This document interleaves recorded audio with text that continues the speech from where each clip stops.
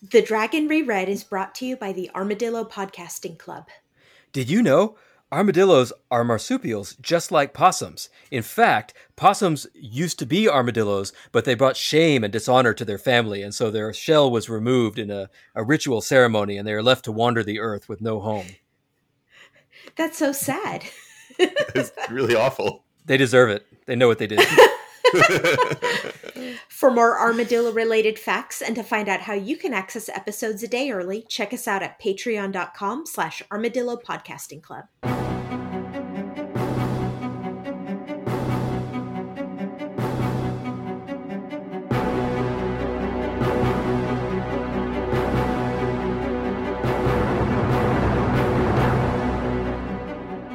The Wheel of Time turns and ages come and pass, leaving memories that become podcasts. Hello there, welcome to The Dragon Reread. We're rereading Robert Jordan's Wheel of Time series of fantasy novels. I am Jeff Lake. I'm Alice Sullivan. And I'm Micah Sparkman. And today we're going to cover chapters 14 through 17 of Path of Daggers, Book 8 of The Wheel of Time. Previously, Elias shows up to give Perrin some badly needed romantic advice. Perrin Tavarins the crap out of a delicate diplomatic situation. I guess now he's like a king or something? I don't know. By the way, on that note, Aliandrin, Queen of Gildan, didn't recognize Morghese, who was there in the room with her. And I looked on the map. Gildan and Andor are neighboring countries. Yeah, just think about that. Gareth Bryant talks about how he had to go fight the Galdinians several times because they're on the border. But the Queen of Gildan didn't recognize Morghese. Mm-hmm. Well, fine. She's a recent queen, right? Remember, they had like a revolving chair of queens that the Prophet killed? That's a good point. So she probably hasn't been queen for more than a couple months, and Morghese was less around at that point. Yeah. All right, we'll give it a pass. Anyway, we also caught up with a bunch of bad guys. Savannah's getting sidelined by the Shido Wise Ones as they realize exactly how useless she is. Grendel gets dunked on by Moradin's posse, so I guess he's the new big cheese forsaken in town. Then, Cad Suwain and Sorley team up to form the baddest bitch duo and take on the Dragon Reborn. Good luck with that. Speaking of, Rand is still in Ilion and is apparently cleaning up all the small pockets of resistance left by the definitely dead Samael, because that's definitely the best use of Dragon Reborn. Kara Karn, he who comes with it every morning or whatever, that's the best use of his time. Chapter 14, Message from the Mahale, icon of the Dragon's Fang. Because all these people are dark friends. So Rand heads back to his army camp. All his army people are there, all his nobles and whatnot. Yeah, he's just walking around thinking quietly to himself about how much all of his minions kind of suck butt. Yeah, well, he rules through fear and division. He's like, luckily they all hate each other so much that they won't band up against me. Which is, I guess it's an okay strategy, but doesn't that kind of get you into trouble in the long run? Yeah, historically, hasn't that been a bad idea? What it reminded me of was the Shanshan, where they use their overwhelming magic powers to conquer a place, and then make those people become part of their army. And so now the Shanshan are fighting all these battles with Terrabiners in their armies. Rand is doing the same thing, right? He conquered Ilion, and now the Ilioners, is that what you say? Yeah. Yeah. Now the Ilioners are his army. Only how loyal are they actually? What are they even doing? And that's an interesting point, because he's, in addition to the Ilioners, he's also got the Terrans, and he's got the Kyrianan, and there's bad blood between all three of those groups. I think he makes the point of saying that they all kind of hate each other. So There's not much holding these people together except, he points it out, except for fear of him. Yeah, right. So that I wouldn't say this is effective leadership on Rand's part. Yeah. I mean, maybe this is how you lead a flock of sheep, Rand. And yeah, I know, right? There's that shepherd instinct coming in strong. I want to point out that Rand's tent is still covered in embroidered golden bumblebees, so I guess he's keeping that motif. I just feel like the bees are not as cool as the dragon, all right? They're very okay. If you had to choose a sports team to follow, which I know you don't follow any sports teams seriously, would you pick the murder birds, or would you pick the bees, the golden bees? I would pick the golden bees. I would buy a golden bee jersey. I would 100%. I mean, the murder birds are going to win every time. No, that it has nothing to do with how good they are at actually playing the sport. It's just their mascot. Wait. What? Yeah. Wait, you're telling me that sports matches aren't determined by the strength of the mascot? Correct. Otherwise, the Colorado Avalanche would win every sport every year. Touche. Anyway, so Rand gets a message from Tame, who's now calling himself the Mahale, because he was like, calling me by name, that's just not sinister enough. Yeah, what does Mahale mean? I know what he told us at the beginning. Do you remember? It means teacher. Teacher. Oh, okay. Oh, that's not as impressive, I guess. No offense, Alice. Listeners, she made an obscene gesture on the video conference. Which I That's probably a good deserved. narration. Yeah, probably. Wait. I've got a new idea. It's not Asmodean who is Michael Jackson. It's Mazrim Tame. Mahale Jackson. Oh, shit. Oh, my gosh. Come on, sheeple. Yeah. And Michael Jackson did teach us all how to walk backwards while looking like we're walking forward. Yeah, right. And he constantly goes, hee. Yeah. I mean, we don't know that Mazrim Taim isn't Asmodeus, right? And that whole song, it doesn't matter if you're black or white. He's actually referring to the Black Tower and the White Tower. Right. That song never made sense until this moment. We figured it all out. Yeah, we're so good at solving mysteries. We should form our own mystery team. And the thing is, this especially makes sense because Robert Jordan, like when he does make references to pop culture, it's always like 80s pop culture. Like he talks about Ann Landers and like Sally Ride. So Michael Jackson, he was really big during that time when he was writing. So there you go. Right. Yeah. Now we know that he was really big during all times. Yeah, exactly. Right. So the message is that the Black Tower is growing very rapidly. They got a lot of people now. They got hundreds.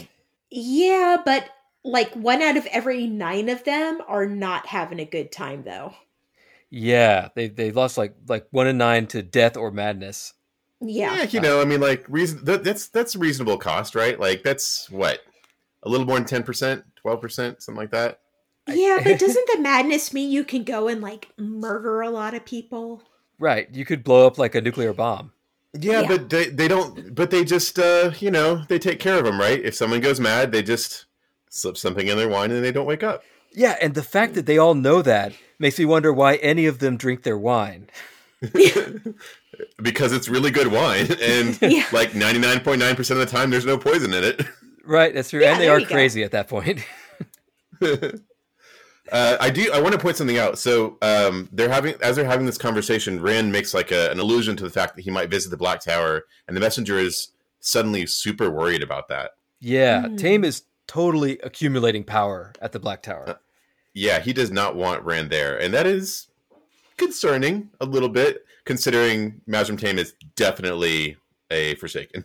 Yeah. 100%. Like, if you were on the list of people in like order of how likely they are to be a Forsaken, it would go like Mazrim Taim would be ahead of like Grendel. That's right. Yeah. So Rand is still ruling through fear. He threatens the guy, the messenger, and basically sends him with a message to threaten Mazrim Taim. Mm-hmm. Right. But then one of Rand's scout Ashaman, Fedwin Moore, comes back.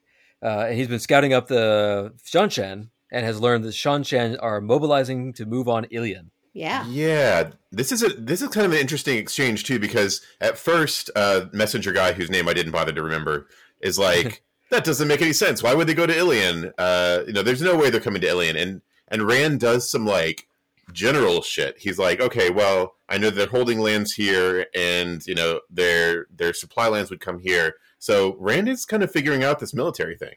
Yeah, I think he is. Luz Theron is good at that. So if he's having a mind meld there, that's good news. I mean, in general, it's partly good. Yeah. I mean, it's good that he's learning some stuff. It's bad that he's maybe mind melded with a guy who murdered his entire family with powers. But yeah, Luz Theron's back. He went away for a while. At the very end, he went on a little sabbatical, just to get his mind clear, work out his priorities.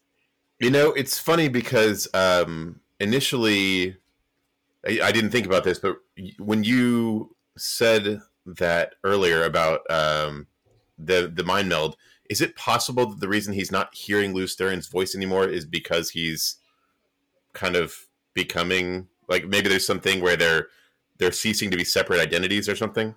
Yeah, I mean, well, my theory is that this isn't actually Lews Therin because he is Lews Therin, like in soul or something. This is Madness that has constructed this Lews Therin personality and then has access to Lews Therin's memories. So there is no separate Lews Therin identity. It's just this is his brain's way of like compartmentalizing all the extra memories that he shouldn't have. And it may be that his time in the box or just his experience has made it so that he's not resisting being Lews Therin anymore, so he doesn't need this other personality. Mm-hmm. So the fact that Lews Therin's voice is not around could be a bad thing. Yeah. I did like how the voice shows up and it basically says, okay, I'm calm now. I'm totally calm. We're all cool. I'm back. I'm here to help you out. Let's kill them all. Yeah, definitely gonna have to kill that guy. He's like, oh, Lews Therin's back. There's something about, first of all, these Ashaman that we meet, I think they are all crazy. Like every one of them. Sure. Was it Dashiva? Is Dashiva the one who's always talking to himself and like kind of laughing out of place sometimes? Yeah. Sort of like what Rand does. Just suspicious as fuck though, all around. I don't trust that guy as far as I can throw him. Yeah, absolutely. And that's not very far because he's a big dude. That's true. But yeah, there's this scene where it just gets glossed over, but I think it was Hopwell or somebody is making some point that Dashiva doesn't like, and Dashiva actually reaches for him and tries to grab him, and Rand just sort of fends him off with his arm, and nobody remarks on the fact that this happened, and they just move on with the conversation. Which implies that happens a lot, right? Like, they're just like, oh, it's just Dashiva doing his, like, I'm going to kill you thing. Yeah, and I think it's implied that, some of their craziness comes from being part of the massacre, shell shock at Dumai's Wells. But none of these people are okay. I think Robert Jordan did a really good job of drawing these characters because, unlike a lot of the grab bag characters we run into in these chapters, I felt like I could see all these dudes. Yeah, that's a good point. Like, I did say that I haven't been keeping track of the names because I haven't been, and there's too many. But their personalities are still distinct. It's not that they're generic characters. It's just that there's too many names at this point. Yeah. And I kind of like Narishma. I think he's a fun guy to have around. Yeah, he's probably one of my to me he's one of my favorite because he feels like somebody who Rand can really use. Like, he's a useful person for Rand to have around. Like, yeah, seems like a take care of business kind of dude. I want to point something out that there was which one was who was the scout guy? I'm trying to remember the names. Fedwin Moore. Okay, yeah. So he mentions that Sidon is behaving strangely at the site of Elaine's fuck up. Is that because of the thing that she did with the unraveling, or is it because of the sky terrain or whatever? That was similar to how they talked about how the women were talking about Sidar. Like, it feels funny. It's like Sidar's everywhere right after the weather weaving. So I think that it was just the weather weaving is like sent Sidar and Sidin everywhere, and it's affecting everything. And it's kind of like you can't channel without crossing the stream somehow because it's everywhere right now. Oh, that makes sense. Yeah, okay. I didn't know if this was something different because no one had mentioned that when they tried to channel, things didn't work the way they were intended to. But I think that makes sense with the crossing streams thing. Yeah, maybe Sidin just works a little differently. But I would guess that the unweaving thing didn't matter because that was a Sidar only thing. Gotcha. Makes sense. Or he's crazy. Or he's crazy like the rest of them. Yeah. He's losing his mind and he's like, oh, I don't know. I tried to channel something totally harmless and then I burned an entire forest town. Weird. We had another instance of what's becoming one of my favorite tropes here where Rand is just thinking something and somebody responds to him because he's talking.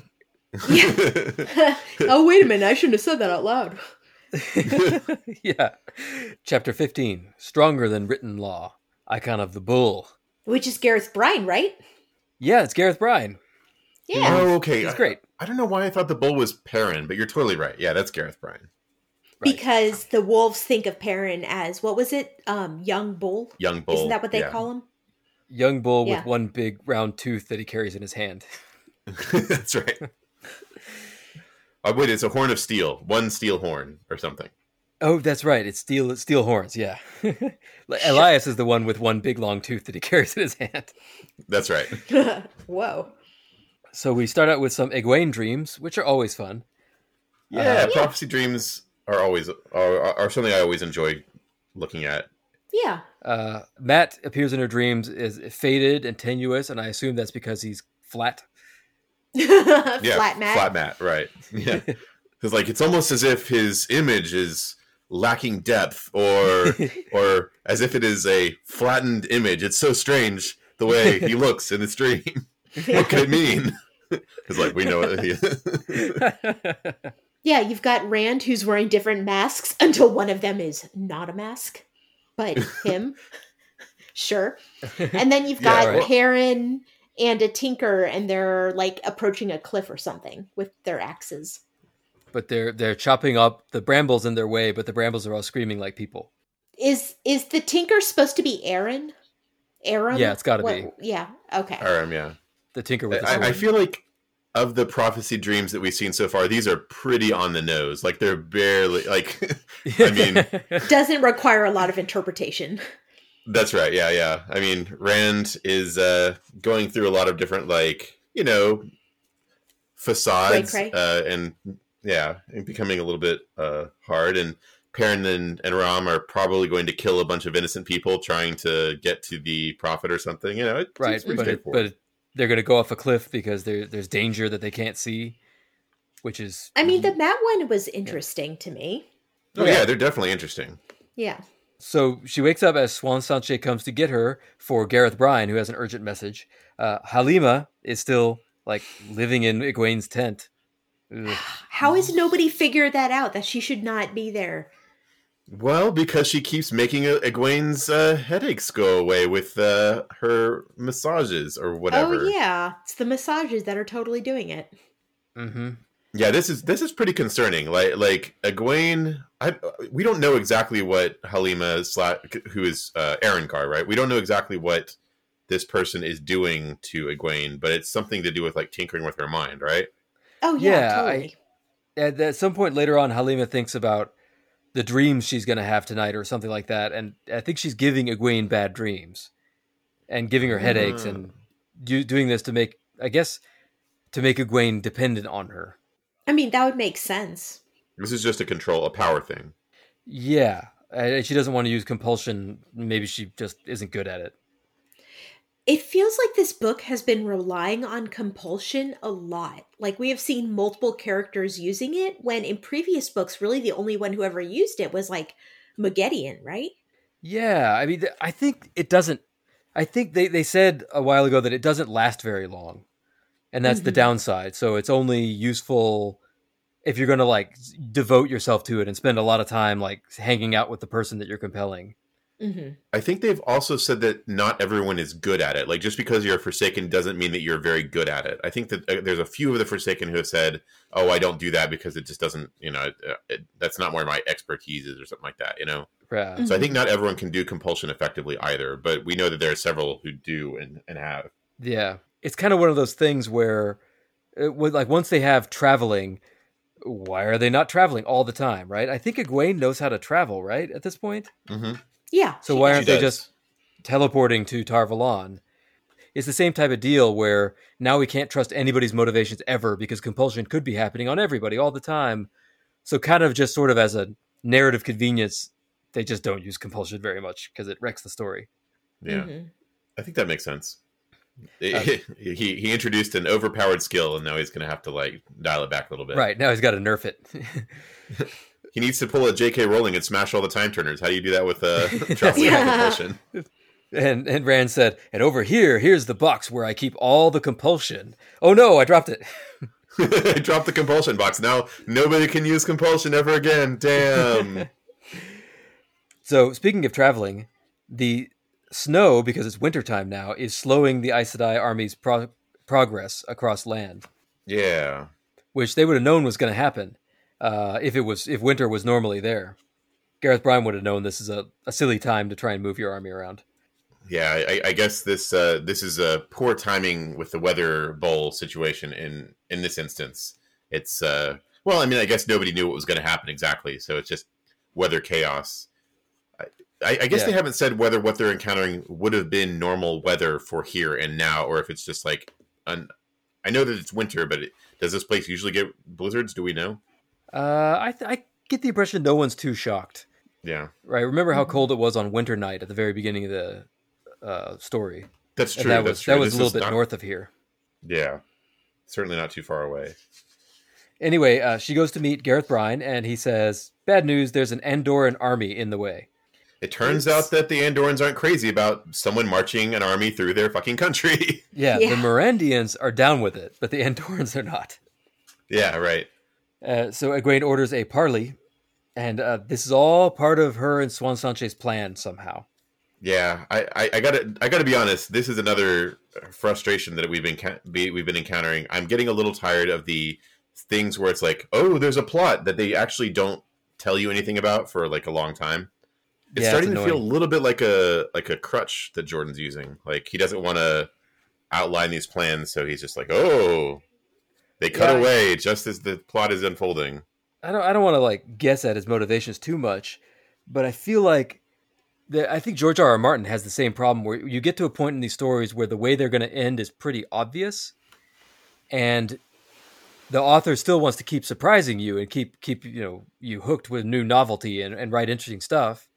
So in Martin's case, he just sort of stretched it out forever and stopped actually putting incident in stories. But in Jordan's case, he just has everybody keep what they're doing secret, even in their own heads, to imply that there's a lot more going on here than there actually is. Yeah, I will say that in this instance, well, I mean, we'll get there, but it doesn't seem like it's going to take 2 books to unravel this plot, which is not so bad. I just keep thinking of that one thing where Rand was planning to kill Samael for like was it 2.5 books? Something there like was a that, yeah. reference to it, yeah, and then it just kind of but it's gotten better for sure. Right. There's a kind of a funny conversation between Swan and Egwene where they're talking about the 3 oaths. It's interesting because Egwene is talking about freeing the Aes Sedai, right? Like she's Yeah. trying to free them from the oath rod, essentially, right? Yeah. Right. And Swan has something about the 3 oaths being so central to Aes Sedai that they're necessary. Yeah, she makes a really good point. She doesn't use these words, but she's saying that it's the Aes Sedai's reputation that is their greatest strength, right? That everybody knows that Aes Sedai literally cannot lie, and they literally cannot use their magic power to turn you inside out. So that means people don't hate and fear them as much as they otherwise would. I Yeah, get that. That's a strong argument, I think. That's a good one. I think Yeah, I it's mean, a good point, but I'm not sure I entirely agree that that's the source of the Aes Sedai's power. well, I think Hmm. if there's an old guard, new guard thing, I mean, I kind of agree because to a certain extent, you can trust an Aes Sedai more than you can trust anybody else, despite the fact that they're famous for being untrustworthy. But also, Egwene is foreseeing a world that Swan Sanche doesn't seem to really be foreseeing, which is a world where the tower is going to have to go to war with an army of channelers. Maybe several different armies of channelers, right? Yeah.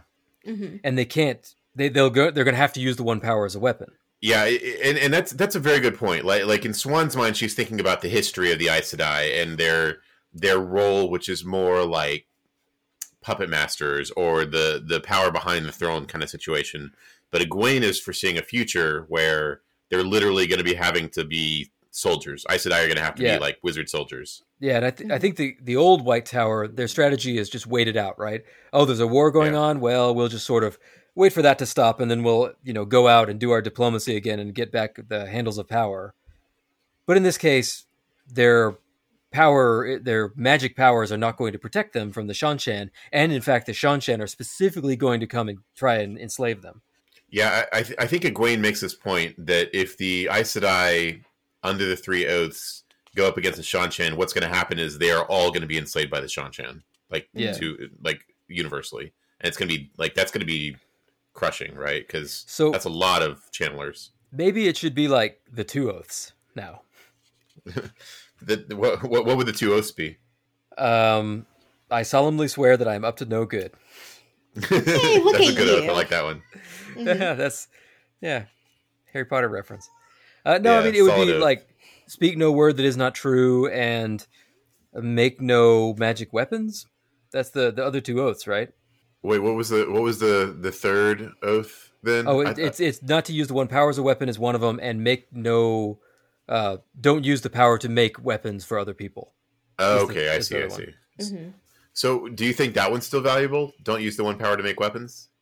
I don't know, but it definitely is a matter to be under discussion. But I still thought Swan made a pretty good case.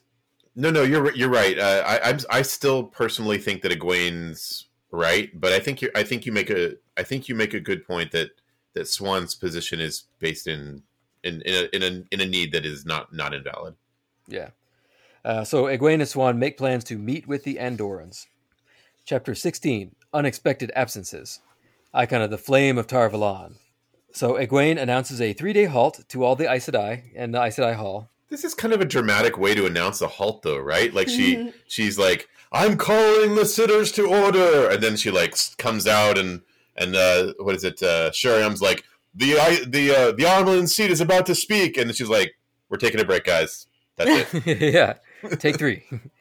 Yeah, but I guess this is just how the Armelin seat does things. I guess so. I mean, maybe it's part of her like establishing herself as the Armelin seat as opposed to just like the puppet, right? Yeah. And then Egwene sits down to just do her job for a little while, dealing with all the crazy shortages they have among their army and various other problems. And, I had forgotten that Egwene had a bunch of Aes Sedai swear fealty to her. Yeah. Yeah. It's like, it's like what? Like a handful, right? Like there were those 2 who came in and were like, "We want to work for you. And we think you're the cat's pajamas and such." And then there were some that she forced to do it through blackmail, right? Right. Yeah. Because she was going to expose their scheme that they'd done when they were not sitters. Right. But yeah, I'd forgotten that, and so she actually does have a faction. Yeah, they're just secret and spread throughout. I don't even remember who all they are though. Like I know that there's a couple of them, like Sheriam.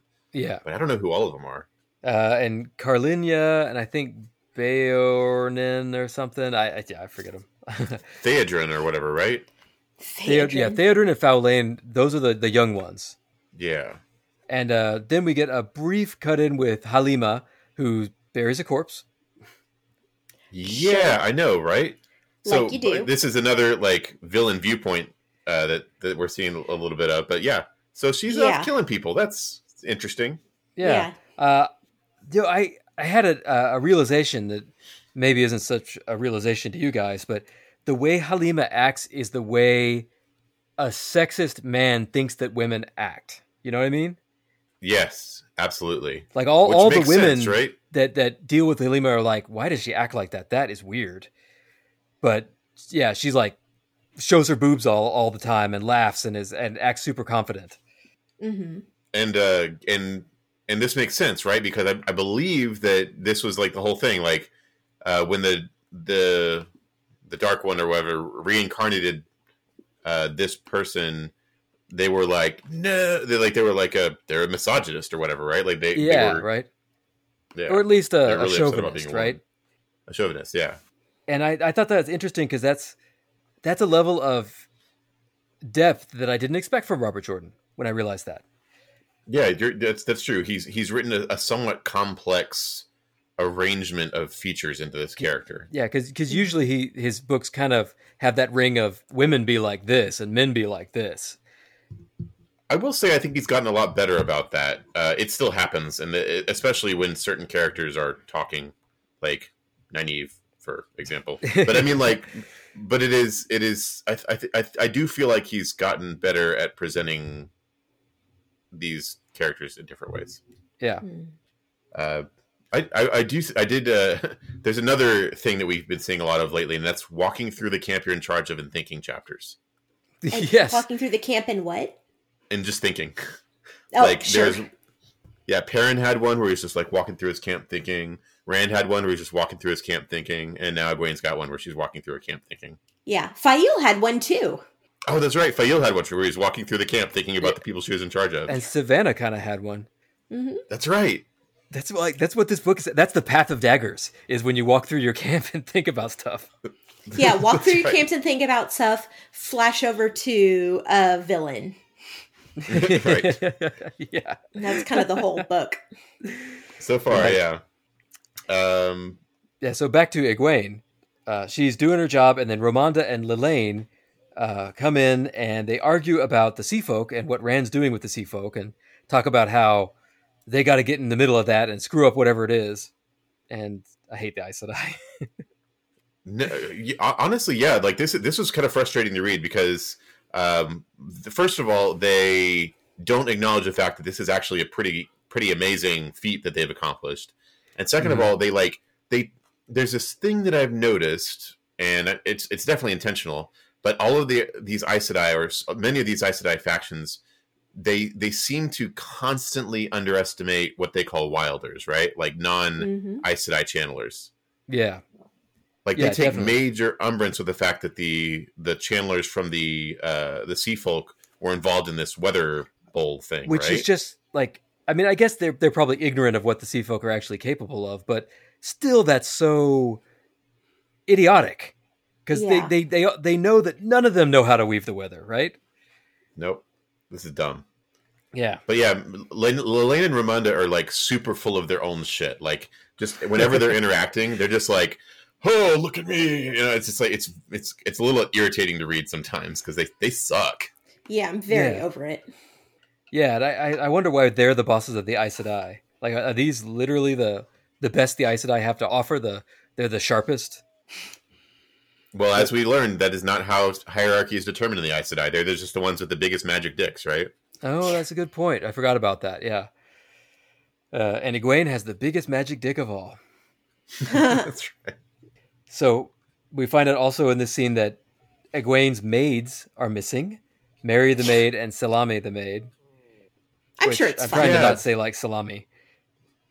I was thinking Sailor May. I don't know, but yeah. Salami. Either way, it is a strange coincidence, isn't it? They probably just, I guess they probably just ran off together or something. Oh yeah, totally. Yeah, you know how these lazy servants are. Egwene should have made them marry each other. Yeah, that's right. But That'll yeah, keep them under control. so Halima Erengar totally buried one of these people. But what happened to the other one? That's a good question. Some sort of compulsion. Now they're a slave somewhere, kind of thing. I'm guessing. Yeah, it must be. It's like, Or maybe they just buried that particular body somewhere else, and we came in after they'd already buried the first body. Yeah. yeah, definitely. It could be that. And then Egwene does her job for the rest of the day. But Swan Sanche is onto something. She's realized that most of the sitters that have been chosen are too young for the job. And she doesn't know why that Mhm. is. Which I wonder too. Yeah, it's interesting. It is very interesting. I don't know theories. I have no idea. Because as Yeah. far as we know, there was nobody who was controlling the choosing of the sitters. That was just sort of a democratic process that they did themselves. I have no theories, but it is really interesting to me how in these since they met the kin, how age has become a constant theme that they're returning to the age of women who are able to channel. Mm.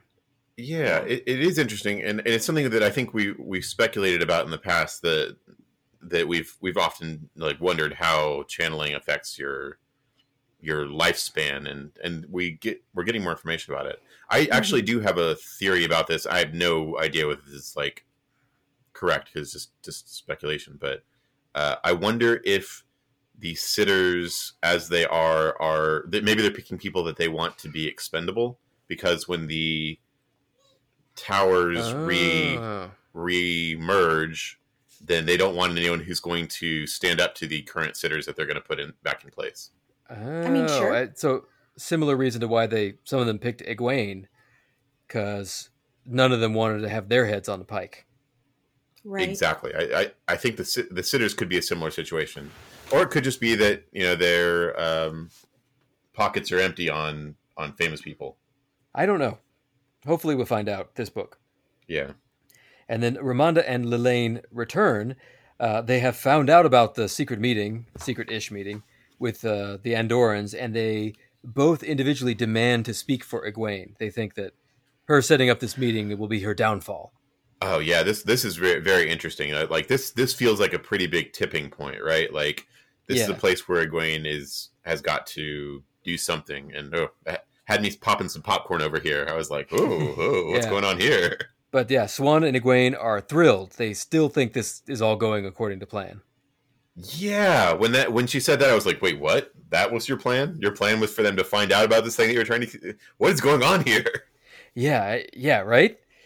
We'll find out a little bit more soon. But then we cut to Sheriam, who is tortured for information by somebody who we don't know who it is. No! Right. Not Sheriam. Okay, hold on, though. I mean, like, she's not surprised to see this person.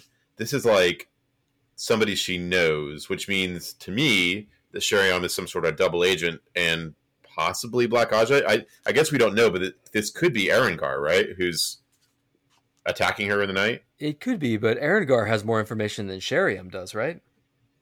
Yeah, I guess so. So it's probably somebody else, and it's definitely a magic user because they use magic to torture her. Yeah. And someone strong because they were able to shield her and capture her pretty readily, right? Yeah. Interesting. So I wonder who it could be. Yeah, it's probably not Lelaine or Ramonda, right? Probably not, but maybe. I mean, does this... We've talked about this before. Does this count as using the power as a weapon? It feels like it, right? So does that mean it's got to be a Forsaken or somebody who is Black Aja? Yeah. Yeah, I have no idea. Mm-hmm. So, Chapter 17, Out on the Ice. Icon of the Tarvalon Flame. Egwene has a grand procession full of Gareth Bryne's soldiers and Gareth Bryne and a bunch of Aes Sedai. They head through the cold to go meet with the Andoran nobles. Yeah, this is interesting. Like this, first of all, this is like a kind of an insane entourage to be bringing to like a peace meeting, right? It's like 1,000 heavy cavalry or something like that. Mm-hmm. This whole thing seems calculated to impress and or piss off the Andorans. I will say that I was surprised that the Aes Sedai. So they talk about the fact that all of the Aes Sedai are like decked out, dressed up, but like almost to what I would consider like a gaudy degree. And I was kind of surprised because it feels a little undignified somehow. The fact that they're like wearing all this gold and jewels, that's very not, to me, that's very not Aes Sedai, right? I don't know. Yeah, they're always dressed nicely, right? Yeah, they do. But I feel like, and you know, this is just my impression, that Aes Sedai, the way you dress up as an Aes Sedai is more like about dignity than about like a bunch of like wealth, you know, flashiness, I guess. Yeah, that's a good point. Then you bring it up, it does feel a little bit out of place. Yeah, I mean, I don't know if it's on purpose. I don't know if it's supposed to indicate anything, but it felt to me like this almost felt like a sign of weakness that they were having to show their power in like jewelry instead of through like inherent power. They definitely don't want to look like the raggedy nomads that they are right now, but maybe they overcompensated. And during the way there, we check in on two important characters that we hadn't seen in a while, and I was happy to see. One is Uno. That's right. Who unfortunately doesn't get any lines because he has all the best swears. And also Bella. Thank God, Bella. I know. Bella! I was like, exclamation point, Bella sighting. Yeah, she's okay. Hashtag Swan Bella is writing found. Bella. And I know, like, I was super excited about this because we've been speculating for a while that Bella was rolling around with Egwene's team. So I would say this is mission success for Bella Watch. Another mark in the win column. We are right on track with Bella. Mm-hmm. The famous Taveran horse Bella. That's right. Just like wherever Bella is, things are happening. You know, I mean, I was just a little bit worried because, you know, this army is low on supplies, and Bella's not the most useful army horse. You know, she's older. She's getting on in years. Yeah, it's true. Yeah, I don't know what the lifespan of a horse is, but you know, this is hard riding, right? Yeah, but no. She's fine. She's A-okay. Bella's doing great. Everybody call in the search parties. She's doing better than Egwene's horse. Didn't they say there was like some spook thing and Egwene's horse like shied a little bit? Bella was like, fuck that, I'm fine. Yeah, I know, right? Bella's like, whatever, I was in Shadow Logoth. I don't care. Like, I have a girl that's chasing me around every month. Like, this is nothing. It's like, call me when there's like a Myrddraal or something. I'm fine. my god, I would watch a show just about Bella. I'm telling you, we need a spin-off series just about Bella's adventures, her horsey adventures. Yeah, somebody get in touch with Rafe Judkins. We're doing it. The That's right. spin-off. Yeah, they have not announced the casting for Bella yet. And that's what we're It's all going to waiting be for. called Better Call Bella. Bella could be voiced like who is it who does the donkey in Shrek? Is it Eddie Murphy? Eddie Murphy. Eddie Murphy. Yeah, Eddie Murphy could voice Bella. He's got experience. Micah, be doing... serious. Bella's a female. That's ridiculous.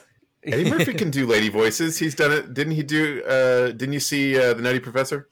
No. He's got you there. Okay. Check. Let's just say in the Nutty Professor, he reveals his range of acting when he does the entire Clump family at a dinner table. Wait. You mean that those were all played by Eddie Murphy? I think nearly all of them were played That's by Eddie impossible. Murphy. Yes. I know. How can one man play so many characters? He's a magician and a national treasure. Indeed. So when they get there, first of all, Talmanes is there just to rep the band of the Red Hand. They're there.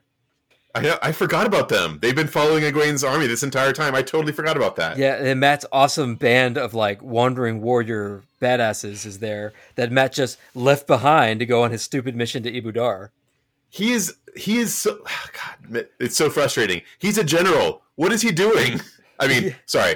We know what he's doing. He's flat now. But what was he doing before he became flat? Right. His skills are so much more useful leading an army. Right, yeah. When he's three-dimensional and on a horse leading an army, that's when Matt is at his best. Yeah, right now, where he is away from his army and also flat, not peak Matt time. I just love the band of the Red Hand, so it's cool. Tom Ennis doesn't do anything here, but it's cool that he's there. Yeah, no, I'm glad they mentioned him because I had totally forgotten that the band of the Red Hand is following Egwene, and they don't. I guess we sort of know what they're up to, right? We know that they're there because Matt told them to keep an eye on Egwene or help watch out for her or whatever. Yeah, Matt's orders were to bring Elaine back to Camelot to take the throne, and so Elaine and Egwene are messing with Matt by just making him wait, and then sending Matt off on a mission. And yeah, Matt's orders to them were that. Follow them around. Don't let them out of your sight. And Egwene, I think, knows this, right? She knows that they're harmless, but she's using them as kind of like the stick versus the carrot kind of thing. Yeah. Okay. I had forgotten all that, so I'm trying to keep that straight in my mind. They're as far as Egwene has let everyone know, they're scary dragon spawn that could attack at any moment. Right. Yeah. When in fact they're on their side, but right. So they meet with the nobles on the middle of a frozen lake. Which is This is pretty baller, right? Yeah, super cool. Well, here's the question. Where would they have met otherwise? Because it only recently became frozen, right? Within the last, 24 hours or something? Oh, yeah, that's a good point. How long has it been this cold? Probably not that long, right? You get the impression it hasn't been very long since they did it. So they probably had some whole other plan. And then, their head servant came in and was like, guys, the lake froze over, and I have the most baller idea. And they were like, hell yeah. They're like, meet on the lake? That's brilliant. Yeah. Is it frozen all the way through? I don't know. We'll send some guys to go check it out. Everybody's going to have to take little tiny steps and they'll slip a lot. It'll be awesome. It'll be hilarious. Have you ever seen a horse scramble on a frozen lake? It's hilarious. No, it's... So that means we don't have to hire entertainment. No, it's like a metaphor or something, right? The precariousness of their positions or something. Egwene is on thin ice. Yes. Oh, no, that's a good point. But except this ice is not thin, it is thick. Right, but it's still Egwene's on thick ice. That's right. They think she's on thin ice, but the symbol is that the ice is thick because Egwene has it more under control than people realize. Yeah. That's the metaphor. I think it has been established that Egwene herself is not thick. That's two right. C's? No, that's right. Yeah, thick with two C's. I mean, she could be. Do they ever describe, her body? They always talk about how everybody thinks she's a girl, so I assume that means she's, wayfish. You don't know. She could weigh, 400 pounds. No, I mean, she's out on that ice. Is Bella out on the ice? That's the important part. If Bella's out on the ice, then that's some thick ice. Oh, yeah, I guess Swan rode her onto the ice. Oh, shit. Well, there you go. Yeah, so they're that's probably some thick fine. ice. That's right. with two C's. And Thick ice. So yeah, so they kind of set up like a kind of a crazy situation here, right? I guess the lords were trying to do some sort of like power game where they're like, oh, there's only like 8 chairs or something, but then the Aes Sedai roll up with like their whole like this like stage and like these like boxes and enough benches for Egwene and all the sitters, and the benches, by the way, are taller than the chairs, so they're looking down at them. This is such a power move. It's so good. Like that, I was like, wow. You think it's good? Because I was thinking like, if they wanted to piss these guys off, there's no way they could have done it better. Like the idea between the chairs is everybody's on the same level, right? Egwene actually thinks about how all these chairs were picked so that, nobody's chair is better than anybody else, so there's no precedence thing, right? This is a meeting where everybody's going to respect each other. And then they roll in and just shit all over these people. But that's like, isn't that like essentially the Aes Sedai playbook, right? Like the Aes Sedai are not equal to nobles. They're not equal to lords. They're above kings and queens, and none of these people are kings and queens, right? Yeah, so, but that's like saying that to them. At least if I was in those nobles' position, I'd be like, "Fuck you! No, it's war now." Like clearly you don't have our best interest at heart. Clearly you don't respect us. Go die. It made me think of The Art of Negotiation, or whatever that book was that came out in like the 80s, where you're supposed to have the chair that's like raised higher than the other person. It's definitely that. Yeah, they parody it in 30 Rock. Oh, really? Yeah. I get where you're coming from, Jeff, but I think that as far as these nobles are concerned, Aes Sedai, they know that Aes Sedai are above them. As far as every noble in Randland is concerned, like Aes Sedai aren't equal to a noble, right? Well, maybe, but I mean, just based on how this meeting goes, like the nobles are clearly pissed off. Like they're not awed, they're not like humbled. They're thinking like, these people are pissing, like screw these people. Like why would we help these people at all? Like they're not doing anything for us. They're treating us like crap. But they still do what Egwene says. Well, it's because Egwene says she's not going to enter Andor. Yeah, well, that's true. But they don't leave. Remember, we'll get to that. Maybe I'm just got a sore spot when it comes to the Aes Sedai treating people like crap, because I was like this is such bad diplomacy. Don't they have any gray sisters? Like, is step one in their negotiations piss the other side off and make them like not want to deal with you? I think that from an Aes Sedai perspective, this is so Egwene even mentions that she wasn't sure that was a good idea. I think that wasn't her idea. That was just like a thing that happened.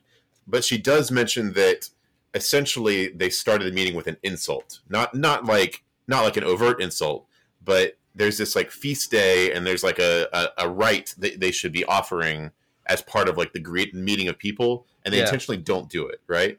Sure, yeah. But they planned all this stuff before that, though. Yeah. But you're right. I mean, the nobles are not like the soul of charity.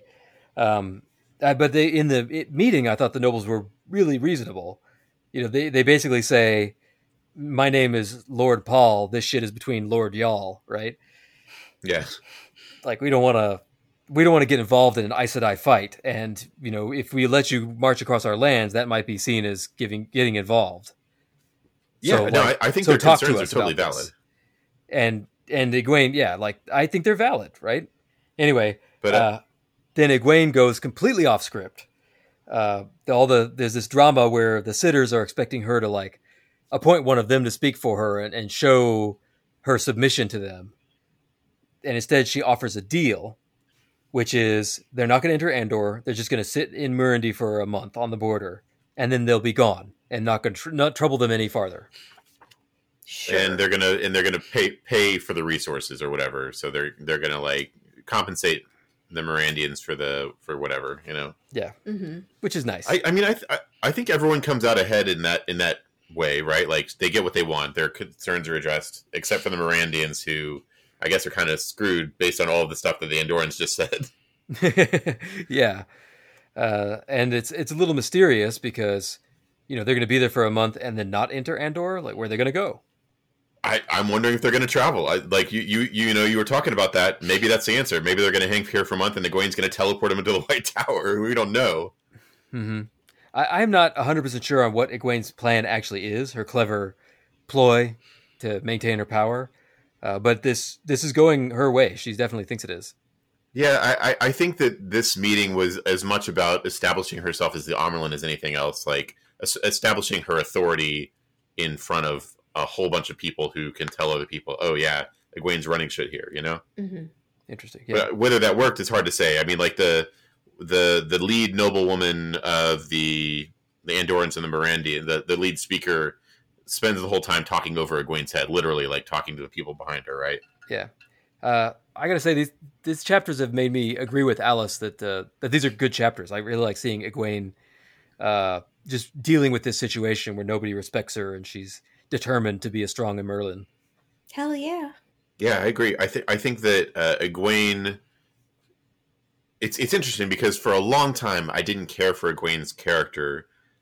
She was frustrating because she did a lot of like childish, like or kind of like petty, like boy girl fighting stuff, right? Like that was, but as I think both of you pointed out, she was like 15 or something, right? But Yeah.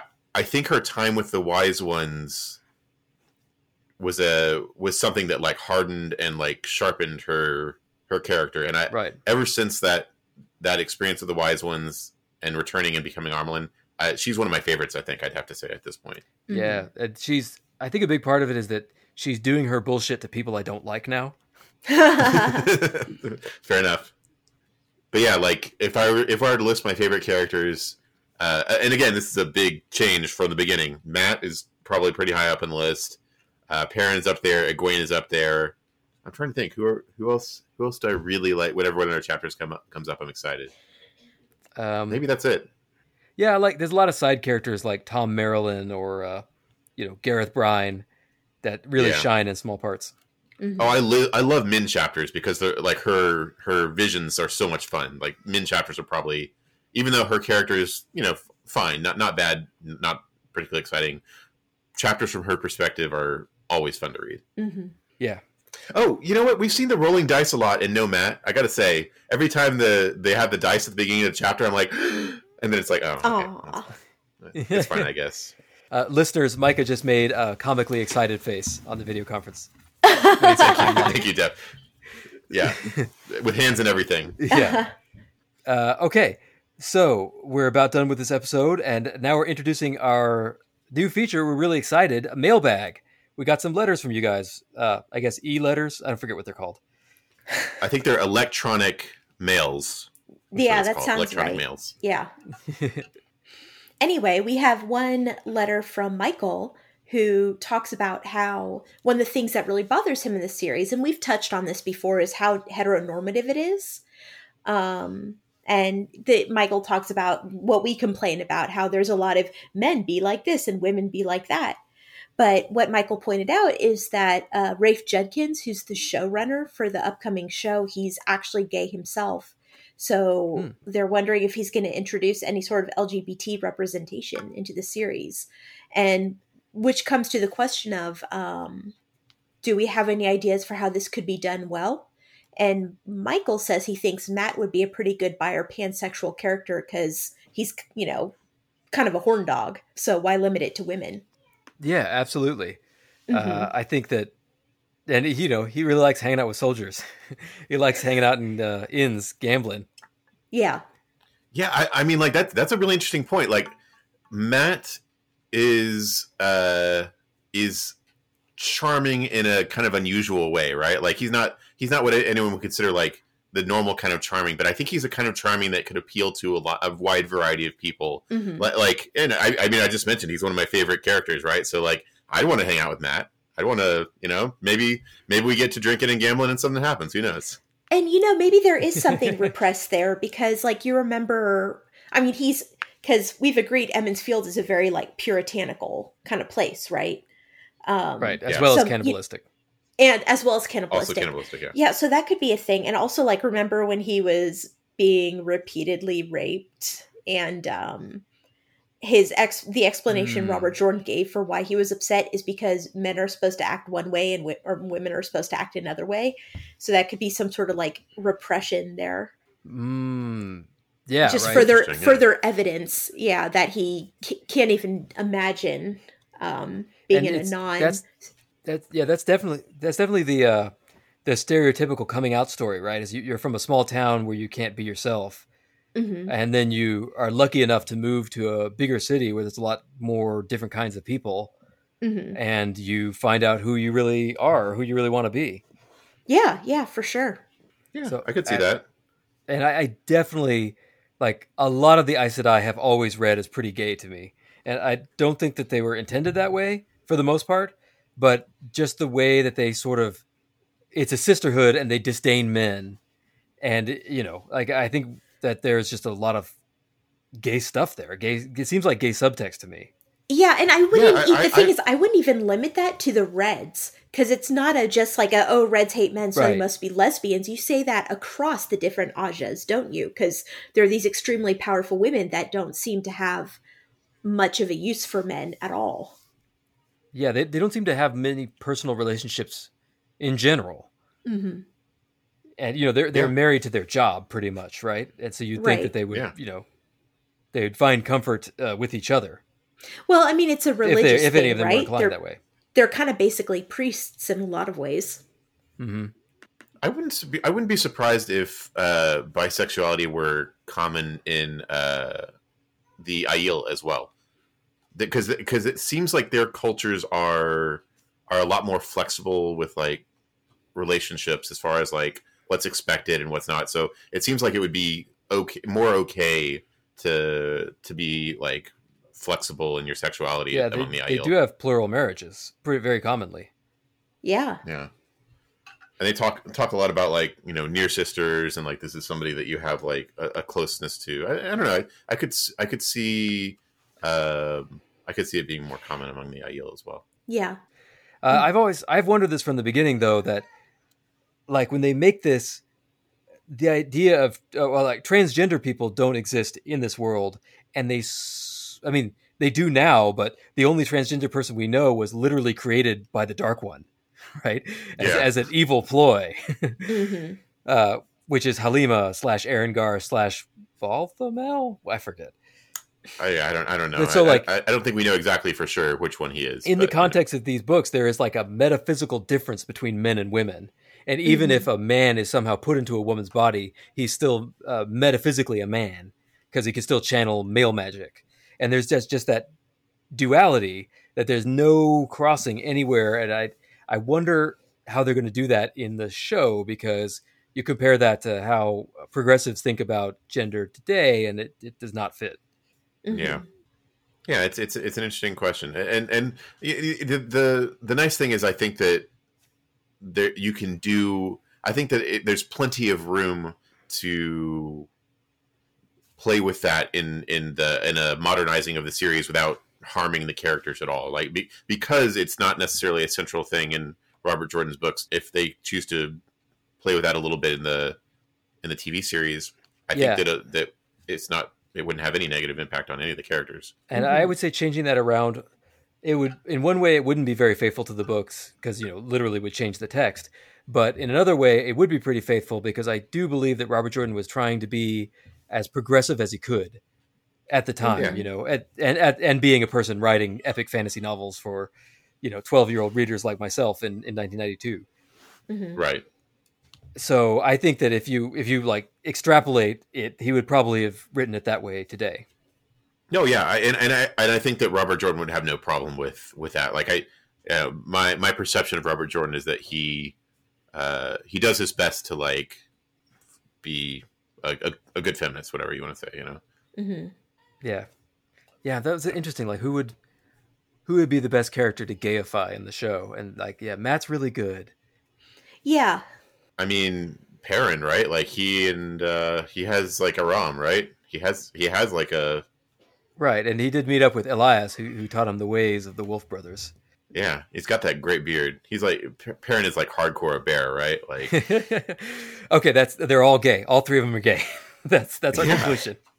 Mm-hmm. Yeah. Tom Maryland. Tom Maryland has been around.